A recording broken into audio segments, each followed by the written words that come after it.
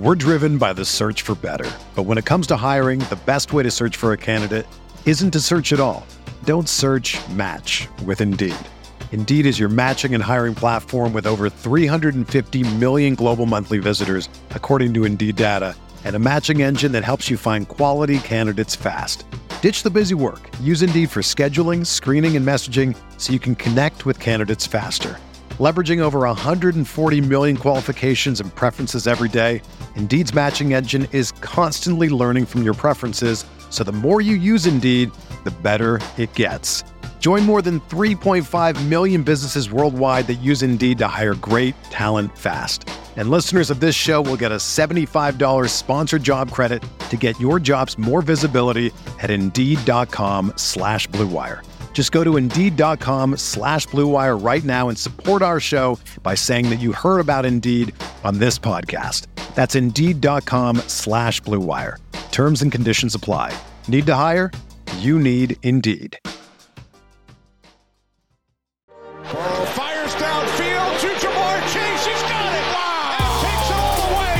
DJ Moore has a pass to the end zone. Jonathan Taylor. Touchdown. Pass is caught. Diggs. Touchdown. Hello everyone, welcome back to RotoViz Overtime on RotoViz Radio, brought to you by Blue Wire. My name is Colin Kelly. You can follow me on Twitter at Overtime Ireland, and I'm joined by Sean Siegel, one of the co-owners of RotoViz, co-host of Stealing Bananas, and co-host of RotoViz Overtime. Sean, I mentioned at the end of Tuesday's show, it's a real test to who listened all the way through to find out that top secret information with the contest we're going to be running, but I'm going to start off today's show with it. If you are interested in getting yourself a free $50 credit to Underdog or the FFPC, whichever is your preferred platform, all you have to do is retweet the pinned tweet on my Twitter account. I have conveniently linked that in the show notes for today for you. And of course, click that subscribe button over on the RotoViz YouTube channel. That will enter you in for a chance to win a $50 credit.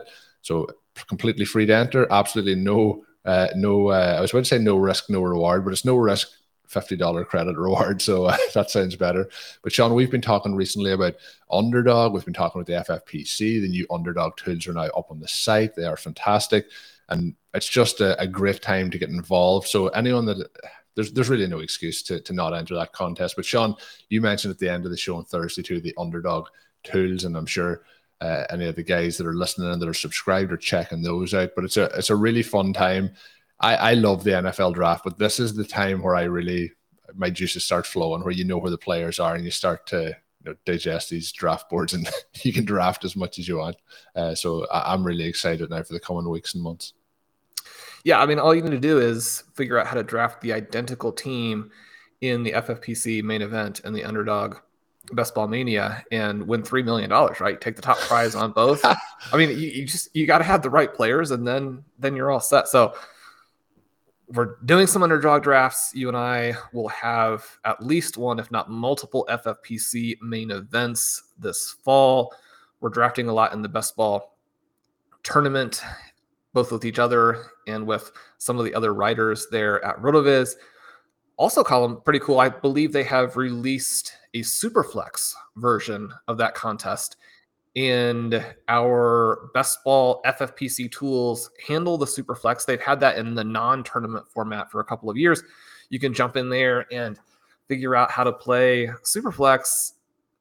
In all of these situations, there are constructions that are not that heavily played that are much more successful than the constructions that tend to be popular. An opportunity there, right? So jump in, use the tools. But the other thing that you can do is listen to our fantastic guests here on RotoViz Overtime, and rookies are going to come into play in a variety of these situations in an important form. So we're excited to have Matthew Friedman back on the show today. We're going to discuss a few more betting opportunities, and we're going to go into overrated, underrated, and then actually work through this tricky part in rookie drafts from the mid-second to the mid-third, find out how Matt would do those. Colin, we've actually recorded this episode, and it was one of my favorites. I really enjoyed it. I'm excited for everybody to get a chance to hear what Matt has to say on these guys. Yeah, you teased it there. There's a lot coming up, and you didn't tease the deep school, like all the way down sleepers that Matt's going to share here with everyone listening. And so I'm looking forward to sharing it. So let's get to it. Welcome back to the show again. It is Matthew Freeman, who you can find on Twitter at Matt F. The Oracle. Matt is over at Fantasy Pros and Betting Pros as the director of content, and he is one of the RotoViz OGs. Matt, welcome back to the show. Hey, thanks for having me.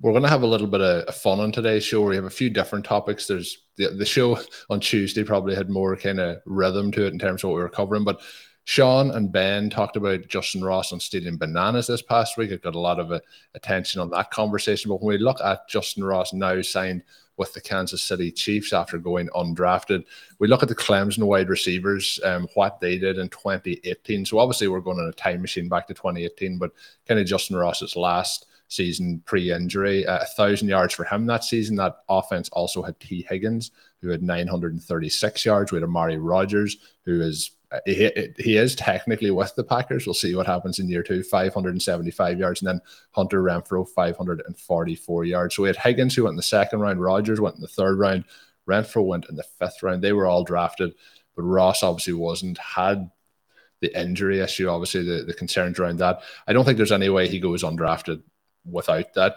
I'm going to put a projection on you. Where do you think he would have went without the injury, based on where what we've seen through his college production? And then now that he's signed with the Chiefs, the quote that you had put on Twitter was, "A smart organization is taking a worthwhile risk."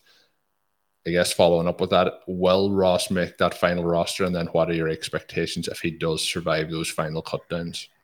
So the first question, where do I think he would have where do I think he would have gone? And so let's kind of assume something close to full health, and assume that with that health, he is more dynamic in his pre-draft workouts, because his pro day wasn't great. And it's hard to know how much of that is because of his physical condition, but let's assume he's a little more athletic.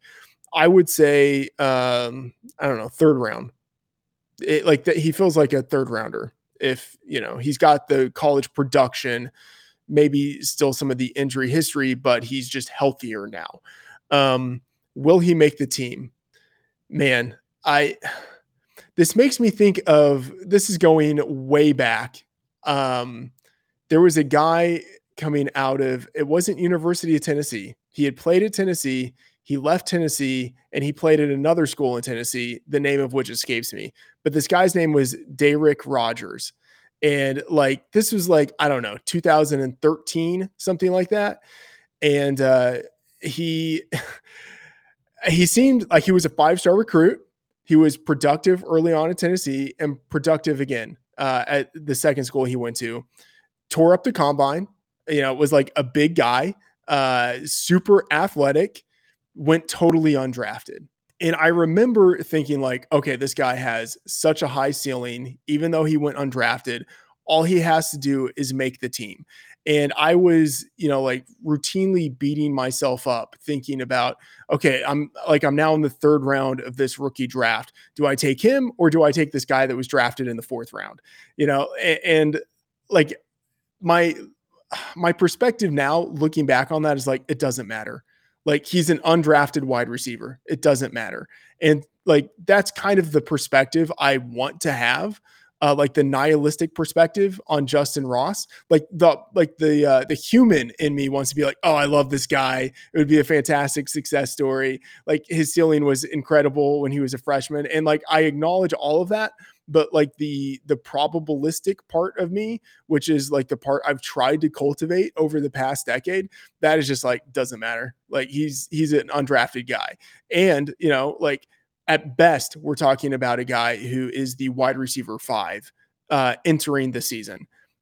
And man, he's got to beat out, talk about the RotoViz darlings of years past. He's got to beat out Josh Gordon, Justin Watson, Corey Coleman, Chad Williams. These are all guys that I still love for some reason, And so, no, Justin Ross, he's not going to be anything. He probably won't be anything. He might make the team. But even if he does, I don't think he's going to turn into anything. That's Matt my breaking hearts. cold-hearted perspective on this. Breaking hearts and, crushing dreams. That's what Matthew Freeman's doing here today. I don't know. What do you guys think? Well, my follow-up question would be, I mean, he's now in the mid-third and going really only a handful of spots after Wan'Dale Robinson, who's the number 43 pick and was a very good player. But there is sort of a tier break after Robinson. Robinson should be going higher, but there's a tier break after him. We can understand that. I mean, it's sort of the Tyrion Davis Price range. Another kind of interesting guy there in terms of what the range of outcomes would be. So he's being drafted at the 306, 307 with the probability that he doesn't make the team, right? If you knew he was going to make the team, would he be like a second round pick? Like you mentioned, I mean, the Chiefs have been willing to stash some guys and be patient with some guys. They've had Josh Gordon on the team for a decent amount of time, even though, I mean, he was done a long time ago. They actually put him out there and run design plays to get him a touchdown, and it just doesn't work. I mean, there's no reason for Josh Gordon to be around. But they were very patient with DeMarcus Robinson, even though they shouldn't have drafted him where they did, and he was never any good at all. I mean, he doesn't have any strengths as a wide receiver. So you can kind of see this scenario in which they actually would be patient with him. But as you mentioned, I mean, he would have to jump through. I mean, right now, you don't look at it and say any individual guy is blocking him, but MVS, Juju, Sky Moore, Mecole Hardman. I mean, even Hardman. I mean, like you said, at best a wide receiver 5, and yet if he's healthy, I mean, he could be better than all 4 of those guys, especially if Juju is done, which unfortunately there's a very strong chance of that. And it's interesting when you actually go through the contracts and you see how both the Juju and the MVS contracts are put together. The Chiefs actually don't believe in those guys. Yeah. I mean, you're right. There's not one guy who's blocking Justin Ross. It's more a matter of circumstance. I'd say the biggest part of his circumstance being that he was undrafted, like that has incredibly strong signal. And if he's going in the middle of the 3rd round, like that is unconscionable. Like that probably means he's going, if not ahead of Tyquan Thornton, like kind of maybe in the same vicinity. And I don't have a lot of faith in Tyquan Thornton, but the dude was a 2nd rounder, like that puts him in the vicinity of Calvin Austin, who I think was a really intriguing player. Romeo Doubs with the Packers, who was drafted in the 4th round and broke out earlier in college. Like, oh man, like I could not take him ahead of any of those guys. And it does put him ahead of those guys. So yeah. Okay, so we have that one cleared up to our collective dismay. We move on to something that's more high profile. We look at Kenny Pickett.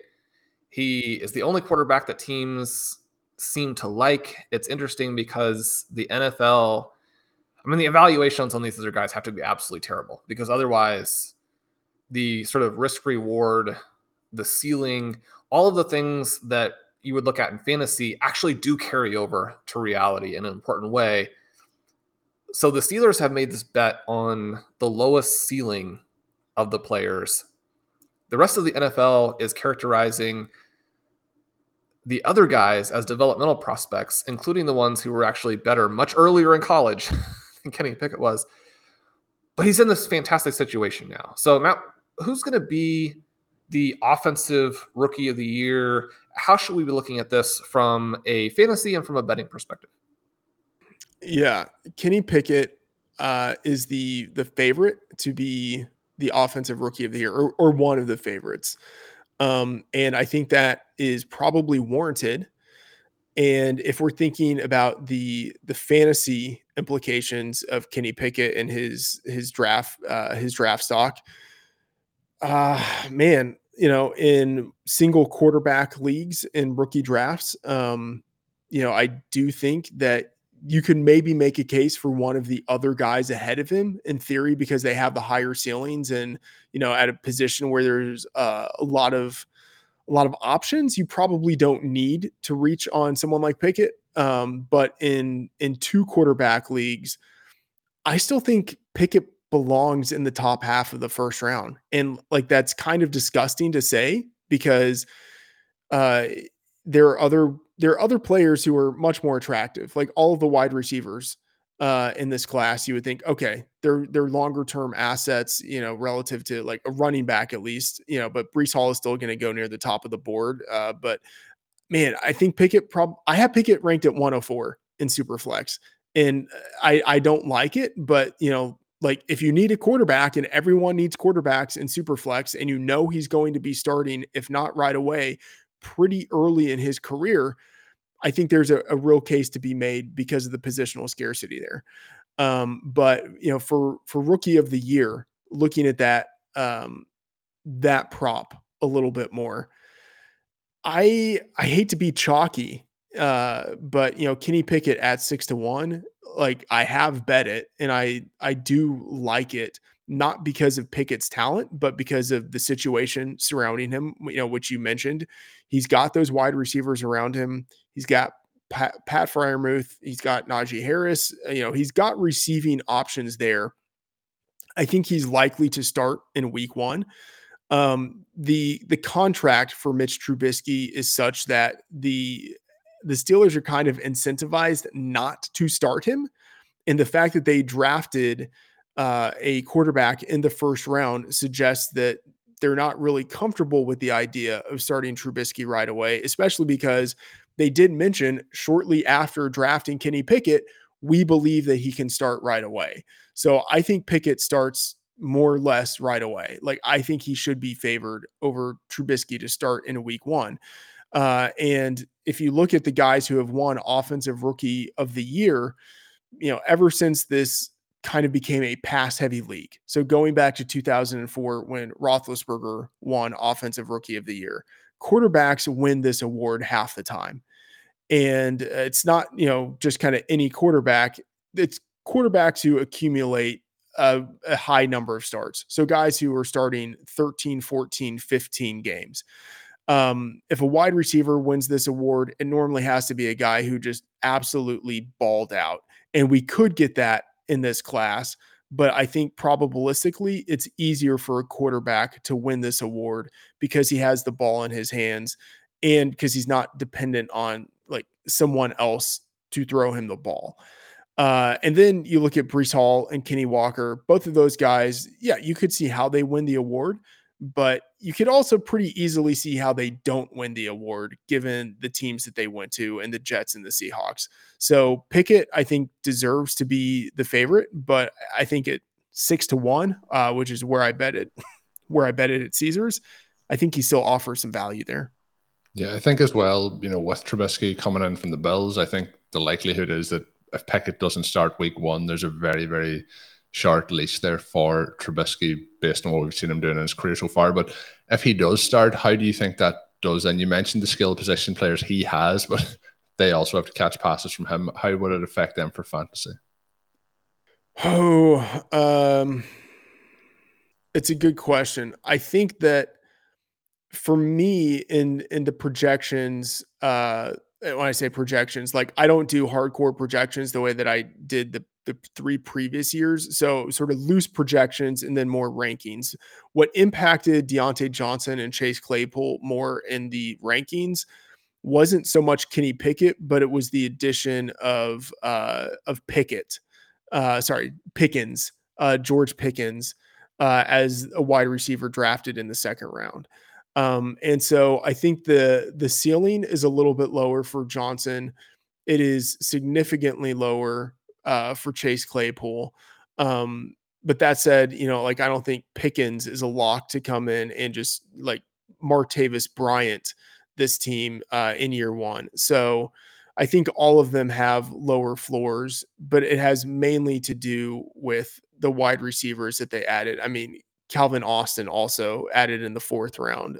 And so, he could be someone as a rotational receiver who just still snaps and targets from those guys.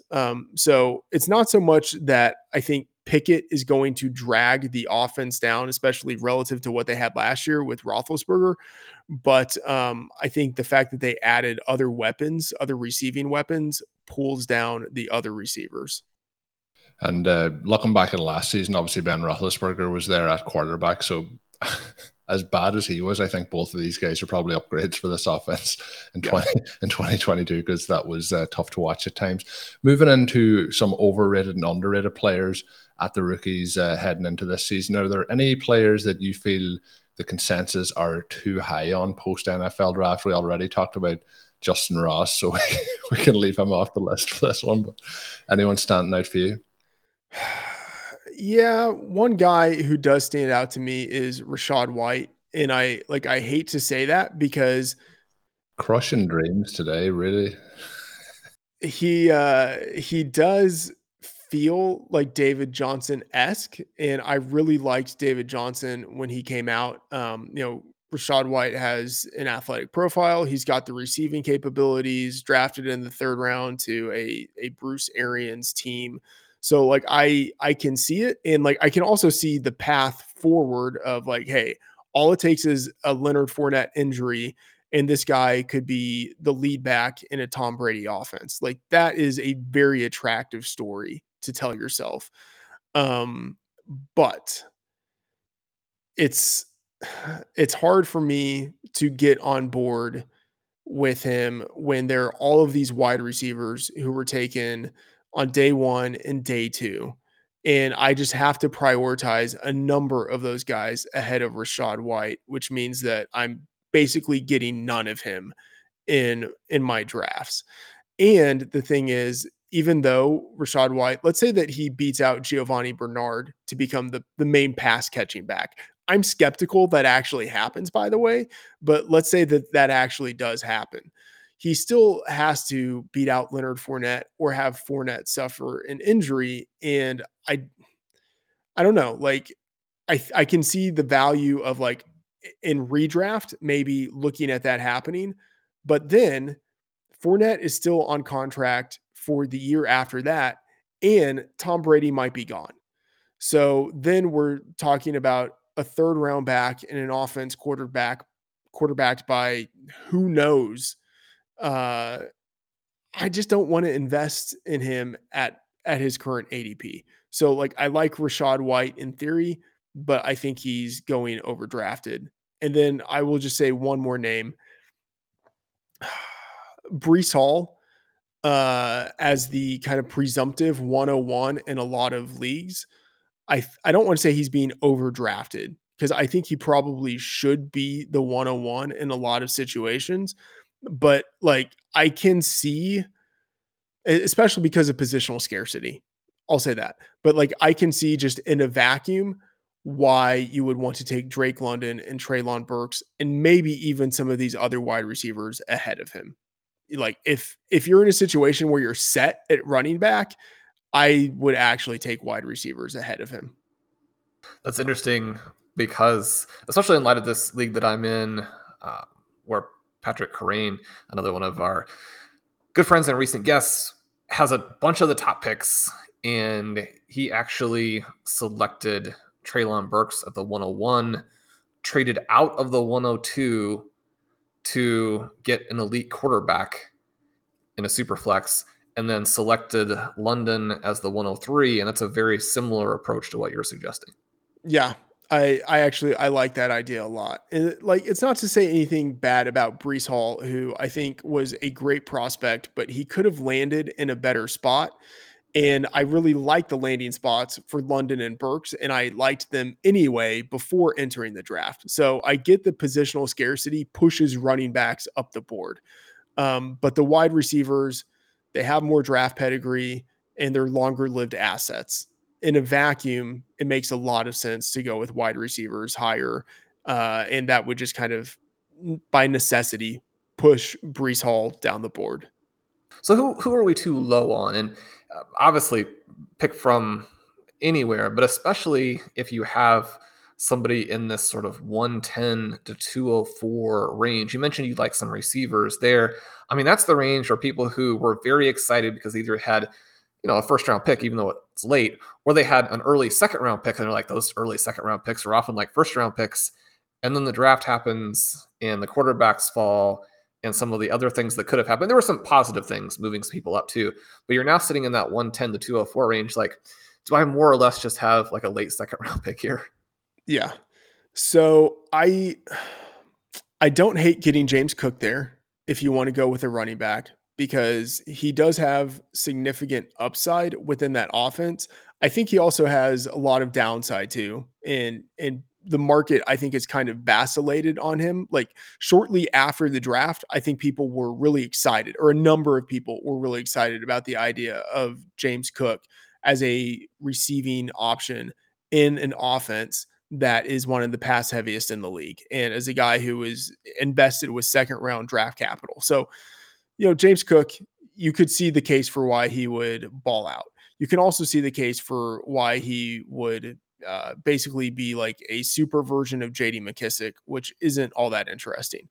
But getting him at the 1-2 turn, I think he's at enough of I don't want to say discount, but like there's enough of a floor built in at that ADP, I think, to take a risk on. And then at wide receiver, I really like David Bell. Especially, I mean, just in that range, like I will be taking as much David Bell as I can, not over Jahan Dotson because of the first round. The next question I was going to ask you, because yesterday Curtis and I we went back and forth on it because we're like Dotson, 16 versus like 99, right? Something in there. And Dotson, even one decent practice review and you can flip him for a lot. But so you're saying we made the wrong choice because we did go David Bell. I'm not saying that you made the wrong choice, because the thing is, it feels like these guys, I should actually do a study. Someone at RotoViz should do a study on this. The first round wide receivers who fall down the board and who by ADP start to go after guys who are drafted on day 2. Like, what is the ultimate outcome for those guys? Because I'll say anecdotally, it feels like those first rounders who fall down the board end up underperforming, just kind of relative to the expectations that you would have of their draft position. And so like, I can see a world in which David Bell really does outperform Jahan Dotson. So like, I'm not going to say you made the wrong mistake, or you made a mistake. I have them ranked right next to each other. So I think it really is pretty much a coin flip. I would go with Dotson, but that is more of like probable list in me. Like the person who just wants to get my guy would prefer to have David Bell. Well, you do give us a good opportunity here to do a little bit of a plug, because we have some cool research in the RotoViz rookie guide that discusses sort of this element of just how much early declare and early breakout, and they're separate things, obviously, but how much they overperform draft slot and how much the guys who don't break out early and stay for 4 years underperform. It's one of the reasons why we did go with Bell, in part, obviously, just we liked him better. But the draft slot obviously gives you this anchor for fantasy production. Obviously, it's going to signal very strong opportunity. I think the other thing for us there is a little bit related to what you mentioned on Tuesday's show, where you have Deshaun Watson really high. I think that Amari Cooper is done, which, I mean, he should probably score okay this season just because there's not a lot of competition for targets. But Bell's opportunity just seems so much better than Dotson's right off the bat too. So then, once you look at the way, even with the anchor of draft slot and how those other elements of the receiver's resume and profile, how those interact, it's interesting. I mean, this has been a fun rookie draft with those two guys and with the people who are in that kind of early to mid second round range as a result of some of those dynamics. Yeah, I mean, David Bell, he is so intriguing. 4-star recruit entering college, produced right away, an early declare, and the production, over 100 yards per game for his career. It's very hard for a guy to hit that kind of benchmark if he's played 3 seasons. The opportunity there. You mentioned Amari Cooper. Like I like Cooper in theory, but I just kind of have to admit that he's probably done. And then Deshaun Watson there is so much opportunity for David Bell. And the one thing that scares me is that I kind of want to be cognizant of like the third rounders that I've been excited about in the past. We mentioned De'Ami Brown on the previous show. Think about how excited we were about him last year. And it's like, oh, he's a third rounder, but he's really got a chance to carve out a role. And then now he's like basically dead. Like there is the opportunity for David Bell in this offense this year. But if he doesn't make good on the opportunity, he could be quickly replaced next year. And the draft capital at that point with Jahan Dotson versus David Bell, it really matters at that point in the future. We're driven by the search for better. But when it comes to hiring, the best way to search for a candidate isn't to search at all. Don't search, match with Indeed. Indeed is your matching and hiring platform with over 350 million global monthly visitors, according to Indeed data, and a matching engine that helps you find quality candidates fast. Ditch the busy work. Use Indeed for scheduling, screening, and messaging so you can connect with candidates faster. Leveraging over 140 million qualifications and preferences every day, Indeed's matching engine is constantly learning from your preferences, so the more you use Indeed, the better it gets. Join more than 3.5 million businesses worldwide that use Indeed to hire great talent fast. And listeners of this show will get a $75 sponsored job credit to get your jobs more visibility at Indeed.com/Blue Wire. Just go to Indeed.com/Blue Wire right now and support our show by saying that you heard about Indeed on this podcast. That's Indeed.com/Blue Wire. Terms and conditions apply. Need to hire? You need Indeed. You mentioned some players that were higher on, maybe that were lower on, that are intriguing. Is there any players that are, standing out for you as real sleeper options for 2022? Yeah, I mean, I'll go further down the board. I'll just say like at tight end, Jelani Woods, like very obvious one, just because of the athletic profile. But like much further down the board, Romeo Doubs, mentioned him, fourth rounder from Nevada. I am very happy to get him in the third round wherever I can. We talked about Tyler Algier on the Tuesday show. He's interesting as a zero RB candidate. I will also add Keontae Ingram as the sixth rounder who went to Arizona. He is intriguing because it's basically just James Conner and then Ingram as the presumptive backup. And James Conner, as great as he is, he's had issues staying healthy, and you could see how they want to bring in another back to spell him, change the pace. And Ingram is a guy who I think has some decent receiving capabilities. Khalil Shakur as the fifth rounder drafted to the Buffalo Bills. I think he could become the slot man sooner rather than later. If it's not in year one with him just outright beating Jamison Crowder for the job. Crowder's on a 1-year contract, so you could see how Shakir becomes the slot receiver, following that. And then one more name, which is really far down the board, Samori Toure as the seventh rounder who was drafted to the Green Bay Packers. I'm not going to say he's giving me like Charles Johnson vibes from way back in the day when he was drafted in the seventh round, or Jeff Janis when he was drafted in the seventh round. By the way, like neither one of those guys panned out, so it's worth pointing that out. But Samori Toure graduated from Nebraska, or let me rephrase that, entered the NFL from Nebraska, where he was there 1 year, was the number one receiver. But before that, he was in the FCS ranks, and he was one of the top receivers there in 2019. Missed the 2020 season because of COVID, and then transferred to Nebraska. But his 2019 season was just totally dominant at a lower level of college football. I doubt he actually will be someone who gets a real opportunity in Green Bay, but there is opportunity there. I think one of these three wide receivers drafted this year, whether it's Christian Watson or whether it is Dubs or whether it's Torrey, I think one of them will end up actually getting a real chance to get targets from Aaron Rodgers at some point. Torrey is a guy who's going totally undrafted, totally overlooked. He is someone off of waivers that I would be interested in. That's really cool to get the deep name there, and mentioning some of the favorite 7th rounders from the past. Playing the Packers, I mean, I think if you have that pick at 110, you're almost required to use it on Christian Watson, because, I mean, the what if, and it's the 110. I mean, you blow the pick if he's nothing. And there are so many signs to say that was a terrible selection by the Green Bay Packers, and that he, in fact, will not be that good.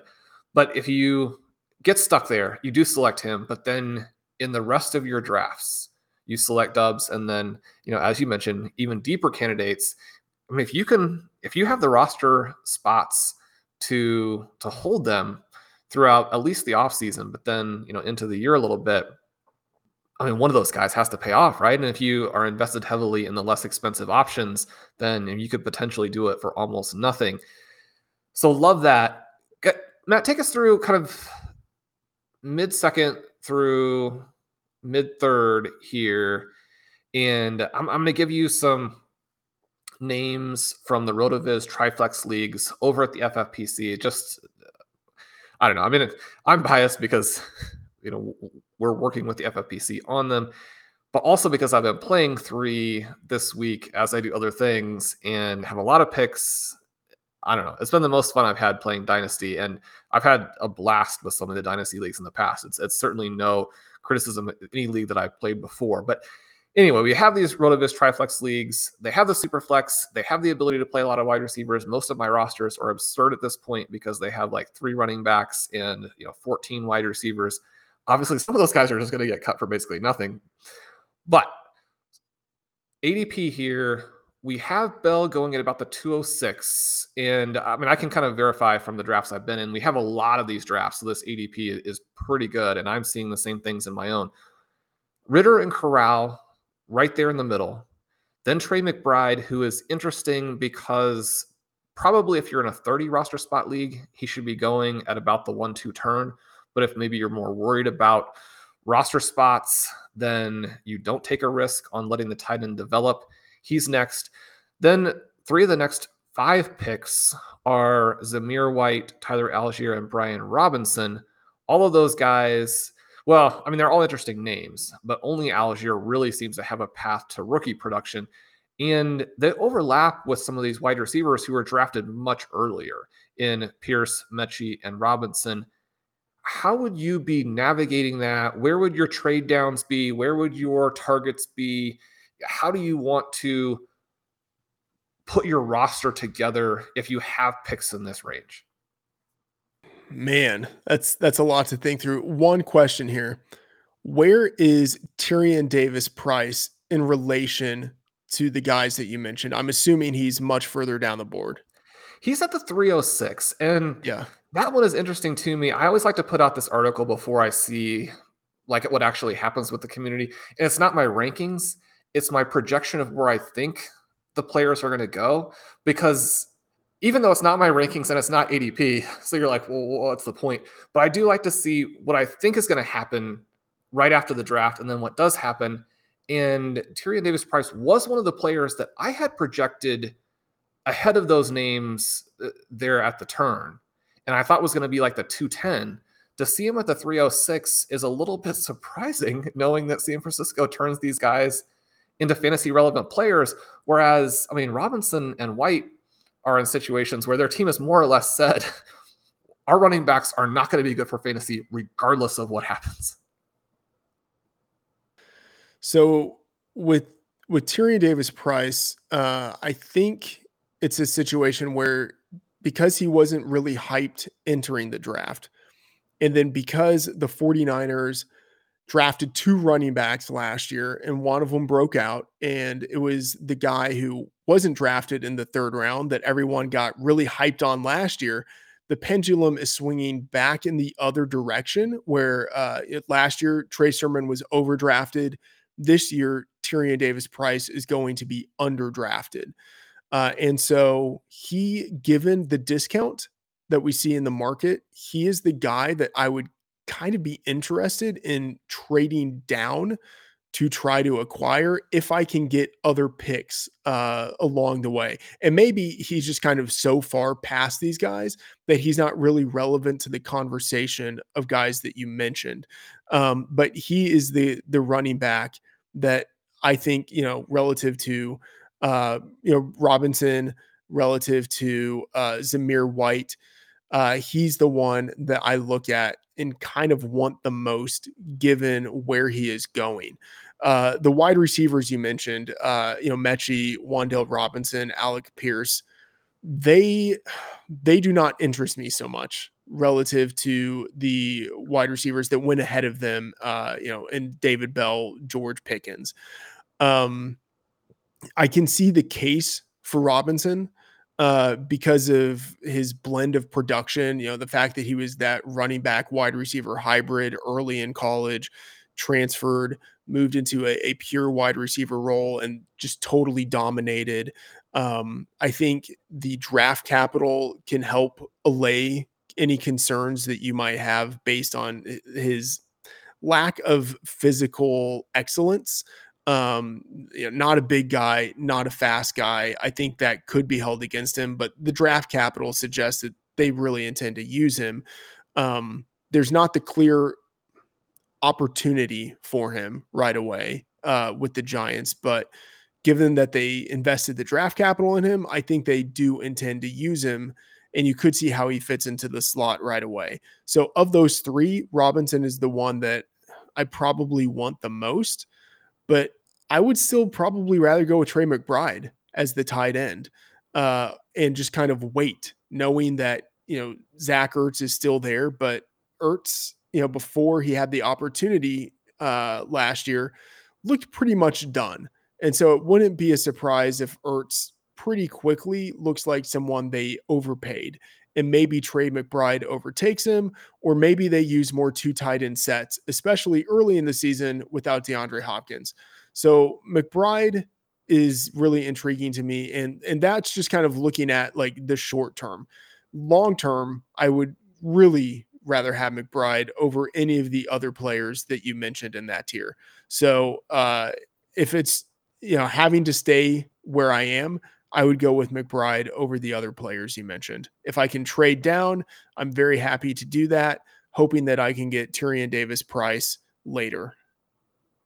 I think that that's exactly right. I am wondering on a couple of these wide receivers, how you see them physically and if it matters to you at all in terms of sort of a floor and ceiling. And I think Pierce and Robinson are the interesting guys. Mechie is just, sort of the guy.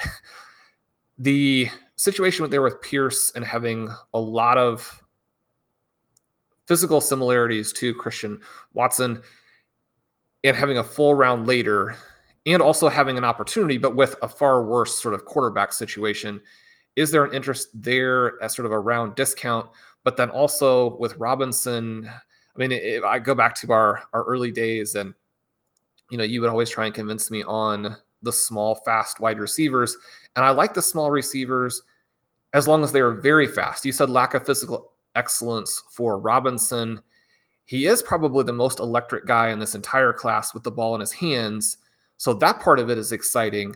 But I mean, I think really anybody under 200 pounds, and this may seem harsh, but I think they need to run in the 4.3s as a wide receiver to be somebody you want.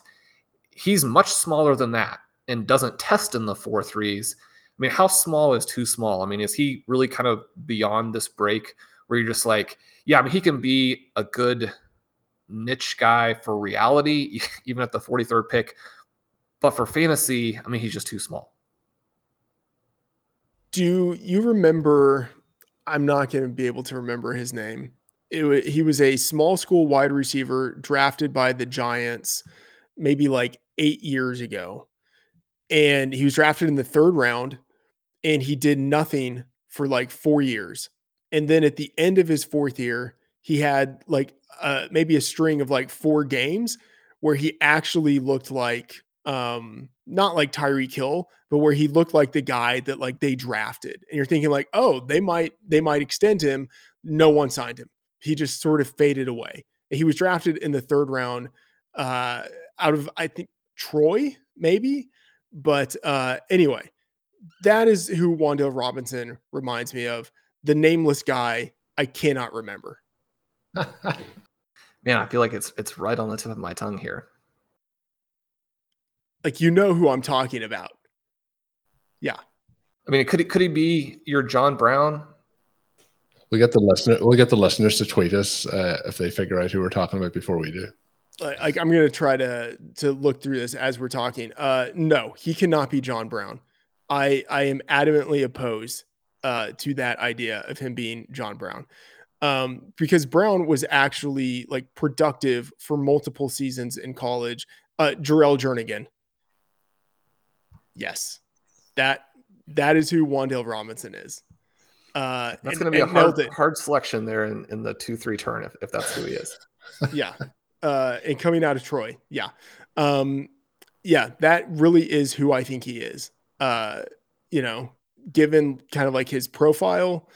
And maybe it's just a coincidence that he's with the Giants, although probably not. It's probably some sort of like bias in my brain in terms of why I think of him. But I mean, Robinson, he doesn't have the physical attributes. And I do agree with you. Like, I tend, if a guy is smaller, and especially if he doesn't have like uber elite agility, then I think he needs to be pretty fast. Like someone like Wes Welker, he had strong agility. The one thing is that the guys who are smaller, who don't have great speed, you can see these guys sometimes be productive if they have like the well-rounded production profile of like a ton of rushing production to go along with the receiving. And like Welker had that, and Wan'Dale Robinson does have that.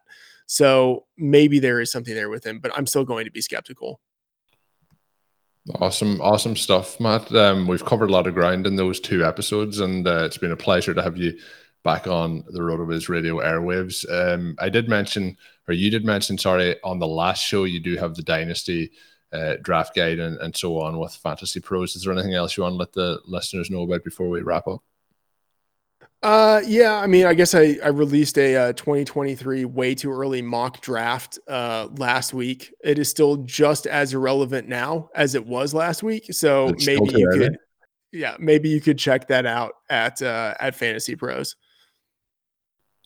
Thanks again to Matt for jumping on the show. Make sure you are following him on social media. Lots of great content coming out. He did tease the way too early 2023 class, but if you're like me or Sean and you're looking ahead and you're thinking about these, dynasty trades and what you can acquire, you need to know what those picks are going to be kind of worth or what's going to be in that range in 12 months from now. So head on over and check that out. But Sean, great stuff there. I did tease it at the start of the show, or I plugged it at the start of the show. The contest, the pinned tweet, is linked to in today's show notes. Make sure you retweet that, and also head on over and subscribe to the RotoViz YouTube channel.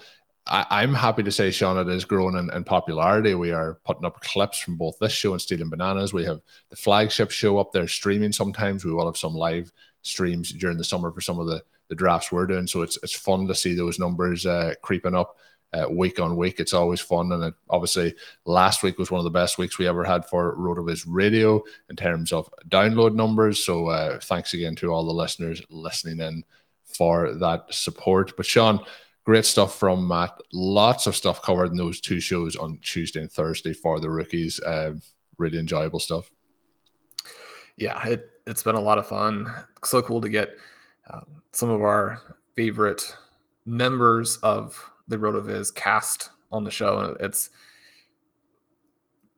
been really cool over the last, really since the beginning, but 5, 6, 7 years to see where some of these folks are and the RotoViz brand out there doing very, very well. So that part, exciting. Matt, fantastic as expected. We've got a lot of info from the show there that you can use in your rookie drafts. Head on over and sign up for a RotoViz Triflex League and do the startup. One of the cool things about startups, maybe even more than rookie drafts, is that the rookies are in the pool. And so if you don't have the picks in the rookie drafts that you're in from your established leagues, and you want to get these rookies, just go do a startup, go all rookie. In 2023, you're probably going to have lost the original season. Some people don't care for that, but all those players are going to rise in value. Not all of them, but as a group, you're going to have more trade value there than you did before. Even some of the players who perform poorly, like we go through, and I had the opportunity to be on the GOAT District podcast this week, Colin, and they were pointing out how, Zach Wilson, Mac Jones, the prices on those guys are kind of crazy when you think about what their rookie seasons actually were like. Go in, draft the young players, get that early pick in 2023. I mean, you'll have a dynasty on your hands in no time. But we appreciate the FFPC partnering with us on that. We're playing some best ball tournaments over there. Connor and I are drafting in the Underdog tournament. You can get the coupon. Connor and I are drafting in the Underdog tournament, and you can join us over there by using the coupon code RotoViz.